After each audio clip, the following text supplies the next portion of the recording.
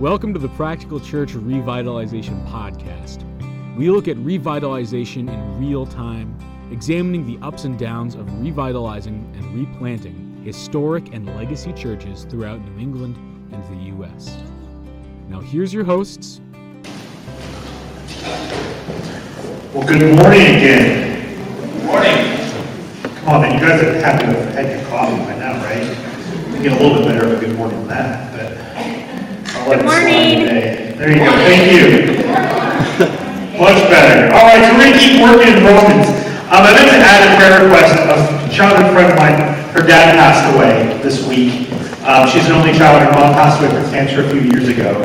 So we traded messages on Facebook, and her name's Stacy. She just said she feels a bit unmoored was the word she had. I guess, being a fellow only child, that would be tough because you're like, you don't have any siblings, you don't have like shit's kind of it. So if you just remember to keep her in prayers. Her dad was a good man of God. He was an Asian umpire baseball in high school and in college, and her dad was one of the main Little League coaches. Never had any boys. He only had a daughter, so he just coached baseball probably to kind of be able to be around. And he was a good coach, and I'm told Sarah a funny story that I won't share the whole big long aspect of it, but he was always a mild-tempered, mild-mannered guy, never a big tempered. I was umpiring one of his games with another guy who we had coached when we were younger, and he lost his cool, and we ended up having to throw him out. And he called me on the phone later that night and was like, I just want to apologize for my behavior. It was like genuine, like, I don't know what happened to me or anything like that. So that's just always one of the stories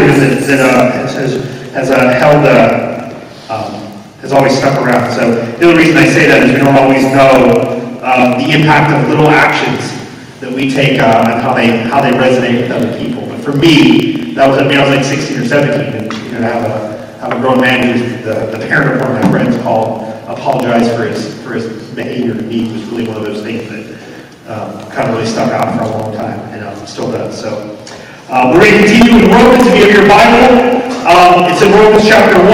If you're using one of the Pew Bibles, let me just continue with what Sam said about that, is that if you need a Bible, want a Bible, just need another one, I don't know, whatever.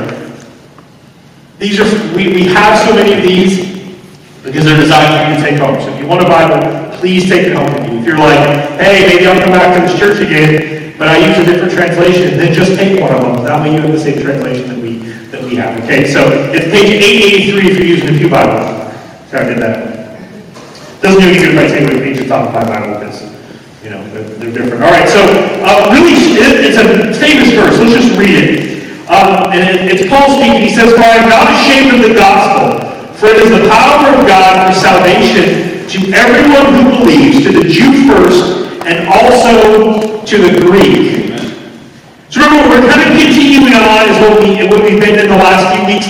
Last week, if you were here, if you watched online, Paul talks about how he felt compelled to preach the gospel. He says that, I'm compelled to preach the gospel to the Jew and to the barbarian. And so, or in Greek and barbarian, would be anybody who speaks another language. And so now he comes here, he once again says that the gospel is for all people, which we'll get to in a second. So as we always do here, we're just going to walk through the verse. The first thing we see is that Paul says, "For I am not ashamed of the gospel." So the very first thing that we can say is, do not be ashamed of the gospel. Do not be ashamed of the gospel. Guys, we live in an era, in culture, where the only thing that we can say with any certainty is that we're not supposed to be able to say anything with certainty. Am I right? We live in a world where if there's anything objective, people want to push back and say that objectivity doesn't exist. What people tend to miss is the irony of that thought process. Because if you're very sure that objectivity or a standard of truth that doesn't exist, you've just made a very objective statement. There's nothing subjective about that statement. So the problem then lies is already an issue with worldview. So we have to deconstruct, we have to take a step back from that. Is that the idea of the exclusivity of Jesus in our pluralistic culture is offensive pretty much to everybody. Unfortunately, I would like to say, I wish I could even say, it's offensive to those outside of the church, but unfortunately that's not even the case anymore.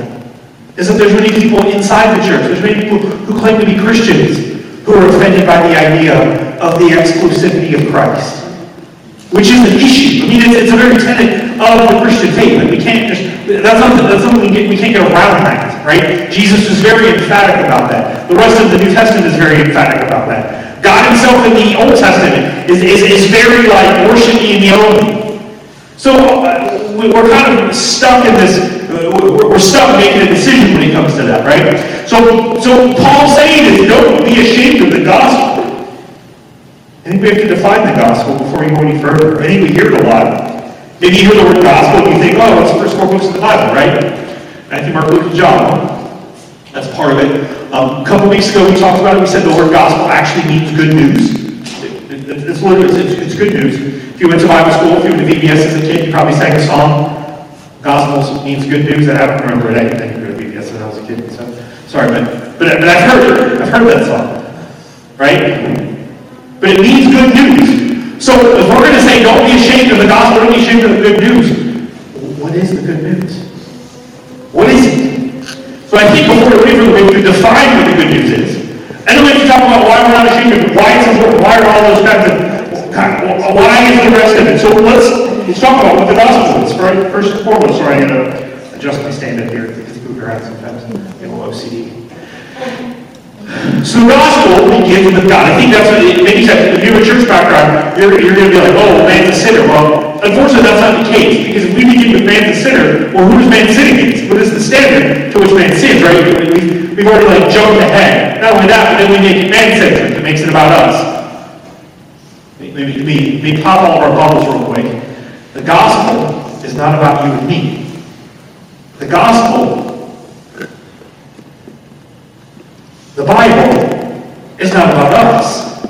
The Bible is not centered upon you and me. The Bible is centered upon the person of God. And it points us to Him first and foremost, right? So let's take a step back. So the gospel begins with God. So we're going to say that, of course, in the beginning was God, and God is holy, and God is perfect, and God is just, and God is righteous, and God is loving, and God is all these other things. And we would have stopped there and go, well, that's great, right? Everybody goes to heaven. All dogs go to heaven, right? I would agree with dogs. Cats, of course, don't go to heaven. A literal spawn of Satan. Are you a dog or a cat person? I think I just answered that question. But hey, guys, listen, we want this idea to be true, that God forgives all people, and everybody says, well, He's going to a better place, so it's going to be okay. Maybe. Okay, so I'm already offending people. It's okay. But we're not always going to go there. Why? Because we have to see what that means. Because ultimately, God, yes, is holy. God is loving. God forgives. But He's also just. He's a just judge. The book of Romans goes on later and tells us that He is both just and justifier. So you can't be a just God. You can't be the justice personified, but you can't be justice and just let everybody go. I mean, sure, we love the idea. What if our closest friends or relatives had killed somebody? We want mercy for them, don't we? We don't want them to spend forever in jail. What if they did something lesser? And we're like, well, that's not that big of a deal. That crime's not that big of a deal. Right? And we want mercy for them. But what if you're the victim? Or more so, what if your loved one's the victim? Do we want the judge just to throw them out? Oh, it's cool, don't worry about it. You know what? You don't have to serve any time in jail. You can go free. We would cry for justice. And rightfully so. The Bible teaches us that as human beings, we bear the nature of God. Therefore, we have a desire to see justice. Because God exacts justice. We also have a desire for mercy and graciousness. And so that becomes the case. And we go, well, there's a duality there, right? God is both gracious and loving and kind, and He's just at the same time. So what happens? In a perfect world, we see the comparison. He compares himself to father. So in a perfect world, he would be compared to a good earthly father who what? Would punish you when you do wrong.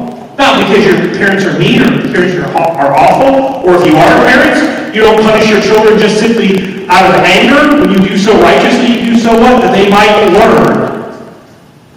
You do this is the consequence. So ideally, you don't do it again. When I was little, we used to play ball by the street because, it's the 80s. That's what we did back then, unsupervised. No parents around. No Find My Kid on iPhone. No, leashes to hold your kids so they were only an arm's length. Your parents just threw you out of the house and were like, see ya. Be back at some point, maybe. Unless you go to your friend's house, and then you by all means stay there. So we were playing ball on the street because, in the 80s, that's what you did. You just played ball on the street because, nobody was there to tell you not to. Except this happened to be one of those times that the ball went out on the street, of course, as a smart little 5-year-old, 6-year-old, whatever, however I was. I would just chase the ball without looking. Cars, that whole thing. And I'll never forget. Hey, maybe this will offend some of you guys since you're all from the north, but I got a spanking, a pretty big one, on the side of the road.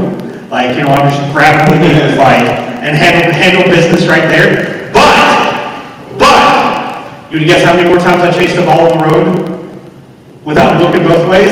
It's not because I was scared of cars. That's what I should have been afraid of. No, because I was like, I don't get spanked again. But ultimately what? I learned my lesson. I was punished for chasing the ball on the road. But I was like, no. Look, I'm looking both ways. See? We're safe. Right? So that's the idea. The idea of punishment, of justice, is that we might not do what is wrong because it's bad for us. Well, see, God's the same way. We must be punished for what we do wrong. The Bible's clear, calls that sin. And I know that I don't push back. But I'm not really a sinner, Eric. I don't kill people. I don't steal. I use my friend's Netflix password and don't pay for it. That's not really stealing. I used to download stuff on LimeWire. That's not really stealing. If you didn't catch the LimeWire reference, you're lucky because you've not filled your family computer full of more viruses than you know what to do with. But that's the case, right? Is that we always want to be like, well, that guy's a sinner. And if I'm not that bad, then I'm pretty safe, right? I'm a good person. And so I get to go to heaven.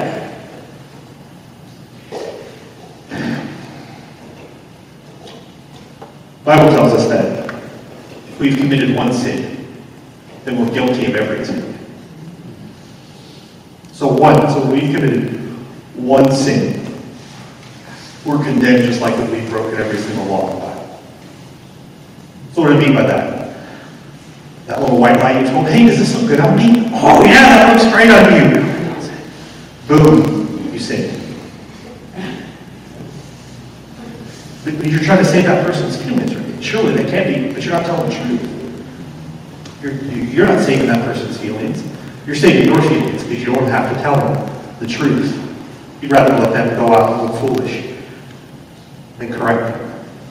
See, there lies the issue, is that ultimately, all sin is based upon our selfishness.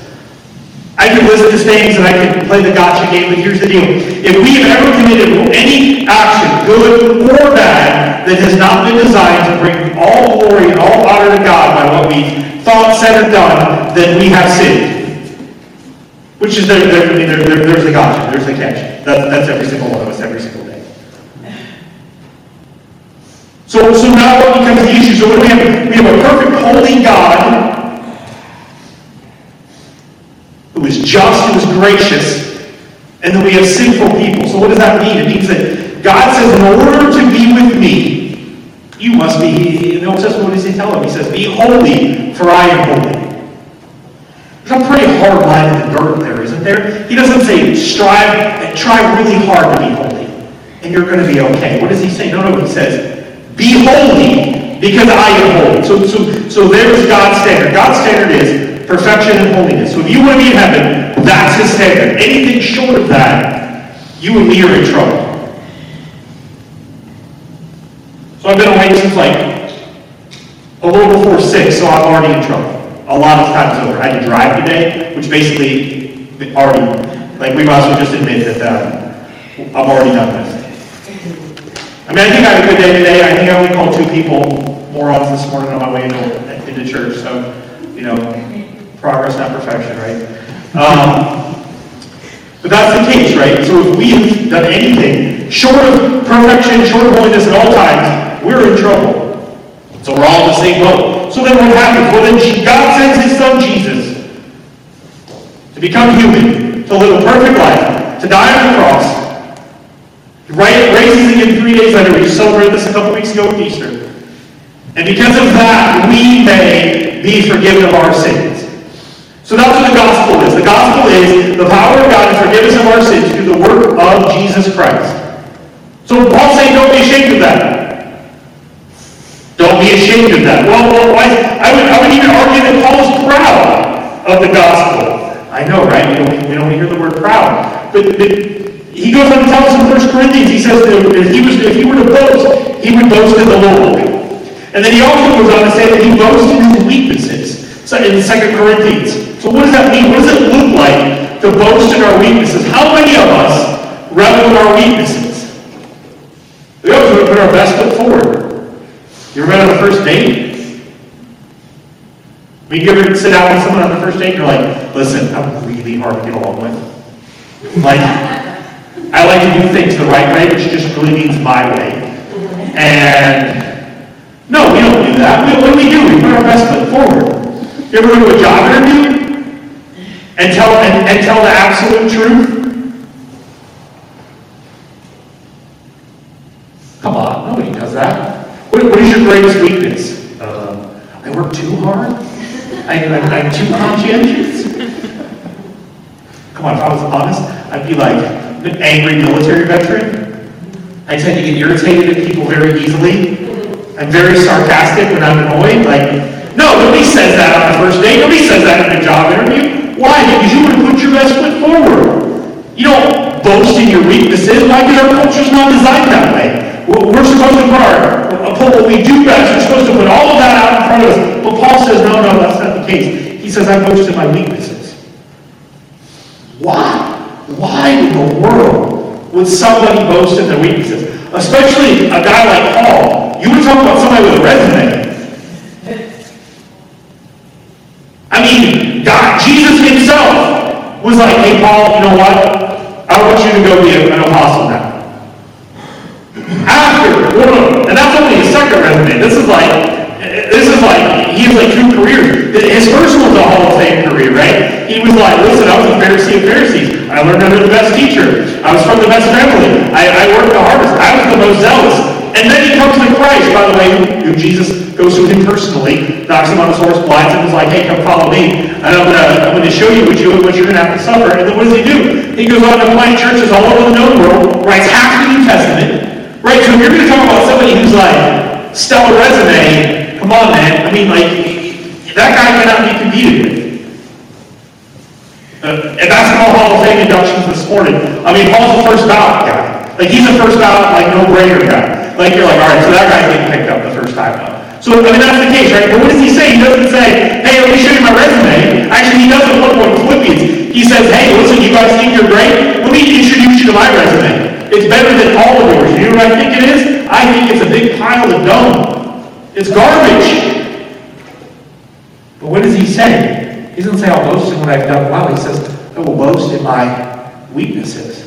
I will boast in the Lord. Why? Why in the world would he do that? Well, I would say it's because it is a constant reminder of his inability and his need for Jesus. Listen, if this guy, who from the outside looking in, has it all together, and he's like, I'm going to boast in the Lord, and I'm going to boast in my weaknesses, permission granted for you to do the same. Be recognized of how much we need Jesus. That's not popular to say, right? We have the argument, oh, it's a crutch. It's a crutch. Well, we're all weak. We've all dropped the ball. Maybe you think, no, I can take it. Has anybody let you down more than you? Has anybody lied to you more than you? Oh, we'll start tomorrow. Things are going to be better, I promise. I'm going to be better about spending my money. Right? Nobody lies to you more than you. Nobody trade wrecks your life better than you do. So when we say, well, religion, no, I mean, yeah, Jesus is what we depend upon. Why? Because we need it. We need Him. There's not one of us who does it well on our own. Gospel should remind us of our inability and our utter dependence upon Jesus. Those of you who are believers, that should be a reminder to you every day. Just knowing that we just need Jesus. That we are dependent upon Him. That we are unable apart from Him. How would it transform our lives if we thought about our weaknesses more? And we thought about how Jesus loves us in spite of those. And if we thought about our inability on our own and our dependence upon Him, how much would it transform our relationship with Christ, knowing how desperately, how deeply we need Him?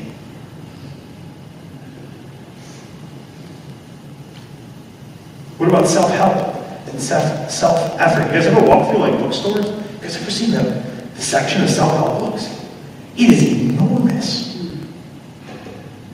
And it's also proof that they don't actually work. Guys, if self-help book works, why do we have to keep writing new ones every year? I mean, really, if it actually worked, you should be able to write one and be done with it. But it doesn't work. It's really more like self-destruction. The answer is not deep. The answer is deep inside of you. You wouldn't need help in the first place. I mean, really, right? If you can look inside and be like, well, I can find the answer, then why would you need self-help anyways? You don't. It doesn't make any sense. Do we strive? Do we work as we follow Jesus? Of course. But it's out of response to what He has done, not that we might earn His love and His favor. We respond, and of course, Bob goes on and tells us that we're given the power, we're given the ability through the Holy Spirit to be able to follow Him, but that's not the case. We rest in Jesus and the work that He's done. The gospel would have been met with much skepticism in Rome, just like it is in our day. I mean, think about it. If you ever had a conversation with someone about Jesus, or even if you've ever heard it, or seen it, or even know what the popular thoughts are, what are they? Oh, Christianity is just a bunch of rules. It's just telling me what I can and can't do. Right? I mean, there's plenty of other ones. Oh, there's got to be other ways. It can't just be Jesus. Or my favorites when they try to say that Christianity ripped off their ideas from other religions. That's absolutely not true, and that would be way more time than I want to spend this morning on that subject, but that's not the case. You see, the idea is the gospel is hard because it is the opposite of everything that we are used to. Martin Luther says it really well. The gospel like flies against culture. Earning your salvation, working for it, feels normal. That feels right. I should have to work in order to be saved. I should have to be a good person in order to earn my way to heaven. And that's not the case. Actually, if we tried to do that, it would be the complete opposite of that. And when we as people choose to boast of our weaknesses and we choose to show the world, hey, listen, my inability, Christians always share that. Well, I want to share the gospel with my friends. I want to talk to people about Jesus. But you don't understand. I screwed up. I've messed up in front of them. I dropped the F-bomb at work the other day. That should just, not that I'm saying you should go out and sin in order that you can share the gospel. That's not what I'm saying. What I'm saying is when you do so, when people call you out, absolutely, I absolutely am a sinner. You're right. And that's why I need Jesus. I'm not perfect. And I think that's a mistake that we fall into, this idea that we have to be perfect. Because if we can be perfect and we can accomplish it on our own, then Jesus came and died for absolutely nothing. So why? We're not ashamed of the gospel. Why? Because the gospel displays the very power of God. The Greek word that's used here is the same word that we get the word dynamite and dynamic from. I want you to think about that for a second. The same root word for dynamite is the same root word for the gospel. There's no reason they pick words like that. I think it's probably pretty clear. I would say that it's clear because why? Because the gospel is dynamic. It is explosive. It is transformative. Anytime we preach the gospel, we truly preach the gospel, there will be conflict. People might not argue right back with us. There will be internal conflict. There will be people wrestling with it. But people will always struggle with the concept of the gospel. Why? Because they have to deal with their inability and the exclusivity of Jesus. Jesus says, you can't do it on your own. You have to believe in me. Well, that's really hard for us. We're naturally rebellious people who want to do things our own way. So when we're confronted with that, it's hard. It is hard for us to do that. How do I know? Because we get this weird thought, and I think there's a cultural aspect to it, and I think it pressures us at times, is that everything to do, whenever we talk about Jesus, whenever we share the gospel, it should end up with us holding hands, sitting in a circle and singing Kumbaya, right? Like everybody gets along, you're happy, I'm happy, everybody's happy, right? Jesus doesn't say that. Look at Matthew 10. Do not think that I have come to bring peace to the earth. Whoa! Well, that seems different, right? Well, let's keep going. I have not come to bring peace, but a sword. For I have come to set man against his father, and daughter against her mother, and a daughter-in-law against her mother-in-law. Whoa. So Jesus even says, sharing the gospel, talking about me, is going to create conflict. It will divide people.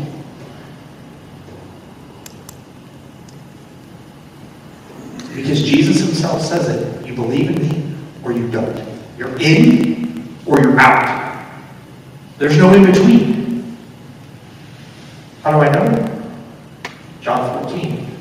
Jesus says, I am the way, I am the truth, and I am the life. No one comes to the Father but through me. If your plan is to come to God on your own terms or to find God through another avenue or any other way, that's not possible. Jesus himself says so. We have to make a decision on what it comes down to. The gospel displays the very power of God. I want you to think about it sometimes.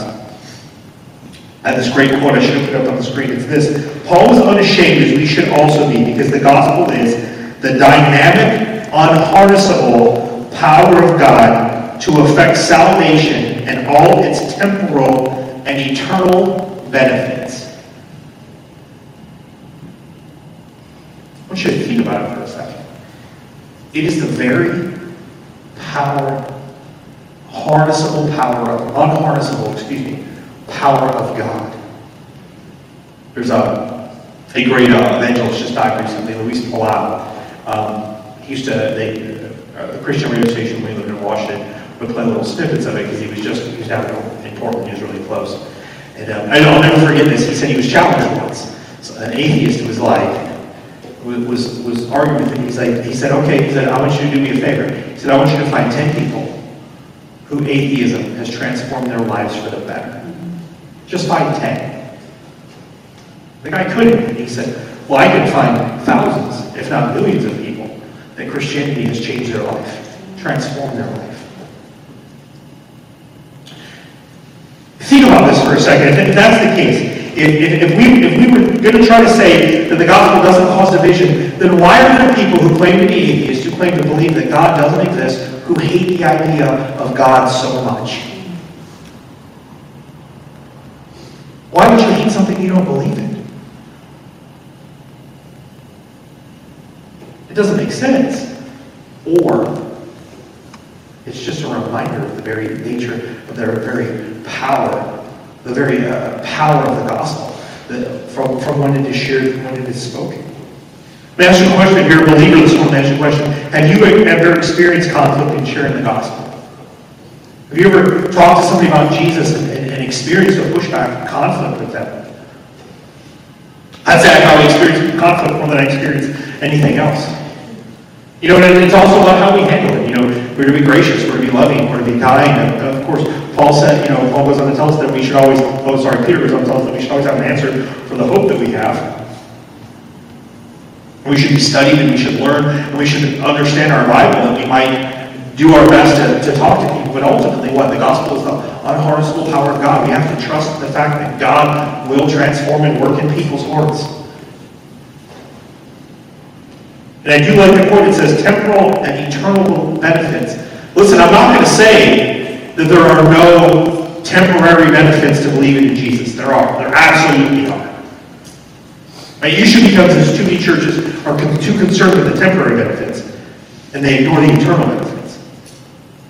You know, we get this weird idea, hey, if you love Jesus, if you believe in Him, if you give enough money, you can drive a nice car, you can have a big house, you can have a perfect marriage, you can have, well, but I don't ever say any of that. Ultimately, our benefits are eternal. If you don't believe me, look at the 11 surviving apostles. For 10 of them, they met their ends very violently. Poured off the temple, run through the sword, beaten with clubs, crucified upside down, beheaded. I mean, even John didn't die that way, but he was boiled alive and exiled to the island of Patmos. So it doesn't end necessarily well. These are the guys who are closest to Jesus. It doesn't necessarily end well, but how do they suffer? How do they continue on? It's because it's the idea that the eternal outweighs the temporary. And that sure, maybe there are temporary benefits. Why? Jesus says, I've come that they might have life and have it abundantly. We might have purpose in our life. We might have relief from stress. We might have all of these great temporary benefits. However, we can't forget about the eternal in favor of the temporary. Listen, there's always peace at the end. Finally, the last thing I want to share is that the gospel saves all who believe. The gospel saves all who believe. Now, this is different. We have to understand a little bit about Judaism in order to understand where this goes. What does that mean? So, in Judaism, you would be considered part of the nation of Israel if you were born into it. If you were a young man, you could have been circumcised on the 8th day. I know, we don't like saying this, the C word as much as, but the Bible's clear about that. And then you would be grafted into the nation of Israel. You don't even have to believe. You don't. You're just considered part of it. Even foreigners who join the nation of Israel would have to be circumcised, and then they would be considered part of the nation. There's no faith, there's no belief needed in order to make that happen. Oh, well, that's interesting, isn't it? Because now we get a difference. Do we have a comparison for that? Anybody grew up somewhere where you're kind of just swept into your belief system from the time you're a baby, right? I know in the evangelical church we have kind of this idea of, well, I prayed a prayer, so I'm okay. I prayed a prayer, it's fine. I was dedicated. Listen, I'm not going to get into baptism debate, but there are some places where, hey, I was baptized as a baby, so I'm all set. Which isn't a complete, Lily said it's dad's Presbyterian, they baptize babies. Love him to death, I know he's a strong believer. And that's not what I'm talking about. It's the mindset of, well, it happened when I was a baby, so I'm all set now. I don't have to believe in anything. I don't have to go to church ever again. I got confirmed when I was 6. I'm all set, right? That's dangerous. Because what? Because the Bible shows us that there's no proof of our belief. There's a book we have a little bookstore over there. We just sell stuff for cost. There's one that says, quit asking Jesus in your heart. And the guy tells a story, I think I shared the story a couple weeks ago. The guy tells a story, he's playing basketball with a dude who's very crude, who swears the whole time. So the author's like, he shares the gospel. And the guy's like, it's okay. I went to youth camp. I believe that. I prayed the prayer. And the guy's like, but you actually believe it? He's like, no, not really, but I know I prayed the prayer. So in case it is true, I'm fine.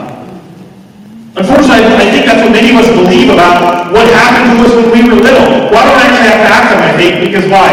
Because I was baptized, I was confirmed, I was dedicated, I prayed a prayer, I walked an aisle, whatever. Fill in the blank. But the issue becomes that it's not a response of what you have believed, that it is lacking. Because look what he says. He doesn't say, for it is the power of salvation for all those who have been confirmed. For it is the power of salvation for all those who were baptized as infants. For it is the power of salvation for all those who walk an aisle, who prayed a prayer. What does he say? It is the power of salvation for all who have believed. See, the issue is you must believe in the gospel. You must place your faith in Christ. Your mom can't do it for you. Your parents can't do it. Your grandparents can't do it. Somebody once said it is that God has no grandchildren. He only has children. Your faith doesn't come about from you because your parents believed or they did something on your benefit. Your faith comes because you believe. You must place your faith in Christ. Paul doesn't negate the importance of the Jewish people. When he says this, he doesn't negate those. Who does the gospel come to first? The gospel comes to the nation of Israel first, and then goes out. So he doesn't negate any of those kinds of things. But he also doesn't exclude the rest of the world. The gospel becomes available to all people who hear it. And it tells us, how do we respond? How do we respond? Let me read the verse again. For I am not ashamed of the gospel, for it is the power of God for salvation to everyone who believes. Everyone who believes is who the gospel is for. How do we respond? We respond by believing. What does it mean? It means that we put our full trust in the God who justifies the ungodly. The God who makes the ungodly right before Him. You could even argue that we put our full trust in the God who makes the ungodly godly. Who takes us and molds us and forms us to be more and more like Jesus every single day. Who are the ungodly, you ask? It's all of us. It's you, me, it's everybody. Every single one of us falls in the category of the ungodly. Is that we are born apart. So I think so many times as we hear this in church and we hear the gospel and we go, oh, it's the gospel message. I must well check out, I'm already a Christian. We've already missed the point then. The gospel isn't for those who don't believe. The gospel is for all. First to the believer, that we might be reminded of the great thing that Christ has accomplished, that we might be reminded of the graciousness, we might be reminded of our inability, we might be reminded of our very need for Jesus and for forgiveness. And for those who don't believe, it is a call to believe. It is a call to repent, to turn, and to trust Christ for our forgiveness. To trust Jesus that we might be forgiven, that we might be saved, that we might have salvation.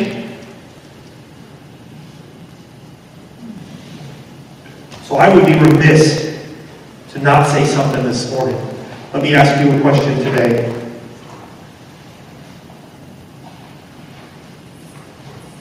Have you placed your faith in Jesus?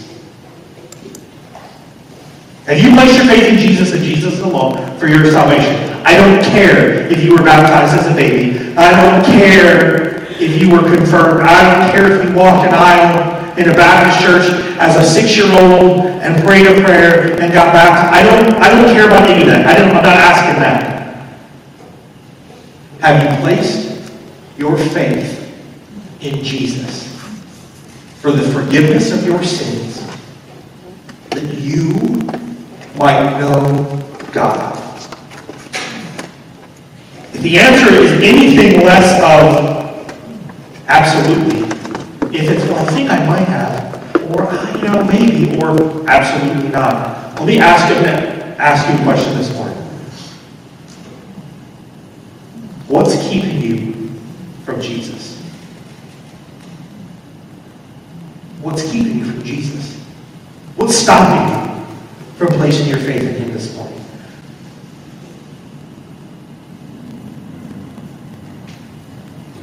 If there's anything that you can answer that to, I would love to have a conversation with you, whether this morning you can grab myself or Pastor Sam. Either one of us would love the chance to talk to you about what it means to follow Jesus, what it means to place your faith in Christ. You can set up a time to get together with us later in the week if you want to have that conversation. If you're online, please fill out the online form and reach out to us. But I would be remiss to not ask you, what's keeping you from Jesus? If your response is absolutely nothing, I believe, then I would say, in a second here we're going to pray, and I would challenge you. I would tell you to respond by calling out to Jesus in repentance. I'm not going to lead you in prayer because I don't see that in Scripture, but we definitely respond by praying and just tell him, Jesus, I give my life to you. I don't know what that means. I forgive me my sins. I believe in you. Pray to him in your own words. And I would also say, please come talk to myself or Pastor Sam White, that we might have a chance to talk to you about what that means, and that we might help you and encourage you to grow in your faith in Jesus, because it's not just about, hey, listen, I prayed the prayer, I'm all better, I believe in Jesus. No, it's about the fact that we have an opportunity to live the rest of our worldly life, the rest of our life here on this earth, that we might love, serve, and follow Jesus as a practice for what is to come for all of eternity, when we will spend the rest of eternity loving, serving, and worshiping Jesus. And we have an opportunity to do that as a gathered church, to encourage one another to do so. So I'm going to pray for us. And again, like I said, if you were visiting with us, if you are responding to believing in Jesus this morning, please fill out one of those cards. Come grab Pastor Sam or myself. We would love to talk to you. We're going to have communion. We're going to sing and all of those things. So let's pray together. Heavenly Father, thank you that Jesus died on the cross for our sins. Thank you that we can know where we stand with you eternally, by believing in you, by placing our faith in you, by trusting in you. Lord, I thank you that you provide your word for us, that we can see this. We thank you for this morning, for this opportunity to be here, to gather, to worship. Lord, I pray for all of us who are here this morning. I pray for people who are online. God, I pray that we would respond to the gospel. For those of us who know you, God, that we would just be reminded of how good you are and how glorious the gospel is and what it has done for us. And then we can be reminded of our inability and your provision for that. Lord, I pray for anybody who doesn't know you, God, that they would respond, or that you would draw them to you. That they would respond by repenting and believing.